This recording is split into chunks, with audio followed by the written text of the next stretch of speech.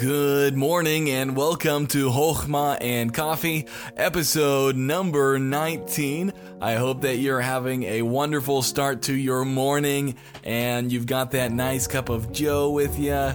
Now we're going to be in Proverbs chapter number 19 and we're going to be looking at verse number 5. Now a quick word of warning, this is a more intense verse.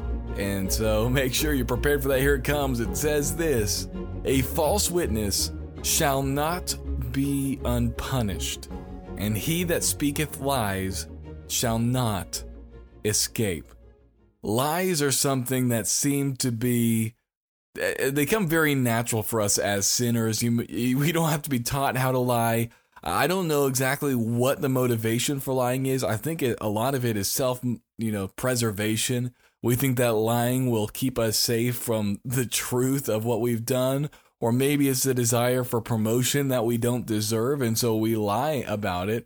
There's many reasons why we lie, but here's the one truth that this proverb is trying to tell us.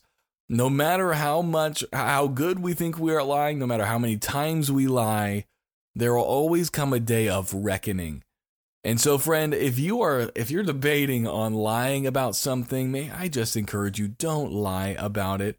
There was a man whose name was Bob Harris. He was the weatherman for a New York TV station called WPIX-TV and the nationally syndicated independent network news. And he had to kind of weather a storm in 1979 that he really brought on himself. He had studied math and physics and geology at 3 different colleges, but here's the thing, he never actually got a degree. He never graduated, but he still wanted to be a weatherman. So he phoned WCBS-TV and introduced himself as a PhD in geophysics from Columbia University. And the phony, degree really got him in the door here, and he was able to do a 2-month tryout. And so after this 2-month tryout, he was hired on as this off-camera forecaster.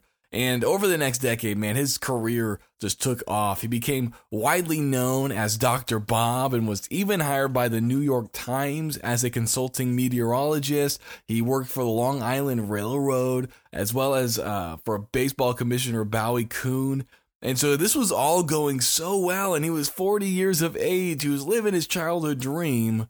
But then he got an anonymous letter. It was sent to his boss. And this anonymous letter prompted them to check into his academic credentials. And New York Times and the station both fired him for this. And he was put on the Today Show, the Tomorrow Show, People Weekly. And basically it was this huge disgrace. And he even says that it probably had a lot to do with his divorce. And he says, I took the shortcut and it turned out to be the long way around.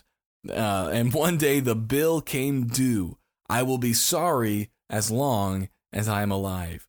Friends, he lied. Now there was one station that kept his job, but friend, he lied and he thought it was going to be okay. And it was years that he lived this lie. But one day he said the bill came due. And friend, I don't know if there's something that you've lied about, something that you told a lie thinking that it was going to make your life better. Friend, there's going to come a day when that bill comes due.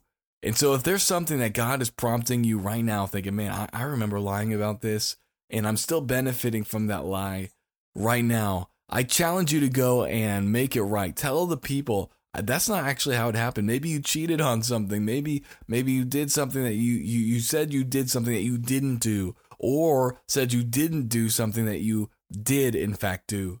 Friend, if you don't come clean, there's going to come a day when the bill will come due, because the Bible says a false witness shall not be unpunished, and he that speaketh lies shall not escape. So make sure you get all of those lies taken care of before they come and take care of you. Well, I just want to thank you all for listening, and I want to thank our patrons for sponsoring this. It is their funds, it is your funds as patrons that are helping this move forward. We're able to get the Bible spread even further because of your generosity and because you believe in the cause, making sure we can get the Bible and Bible training available to all who would like it. And so thank you, patrons. And if you're interested in becoming a patron, there will be information below, but there's no pressure. Now, I hope you have a wonderful day, and I will see you all tomorrow.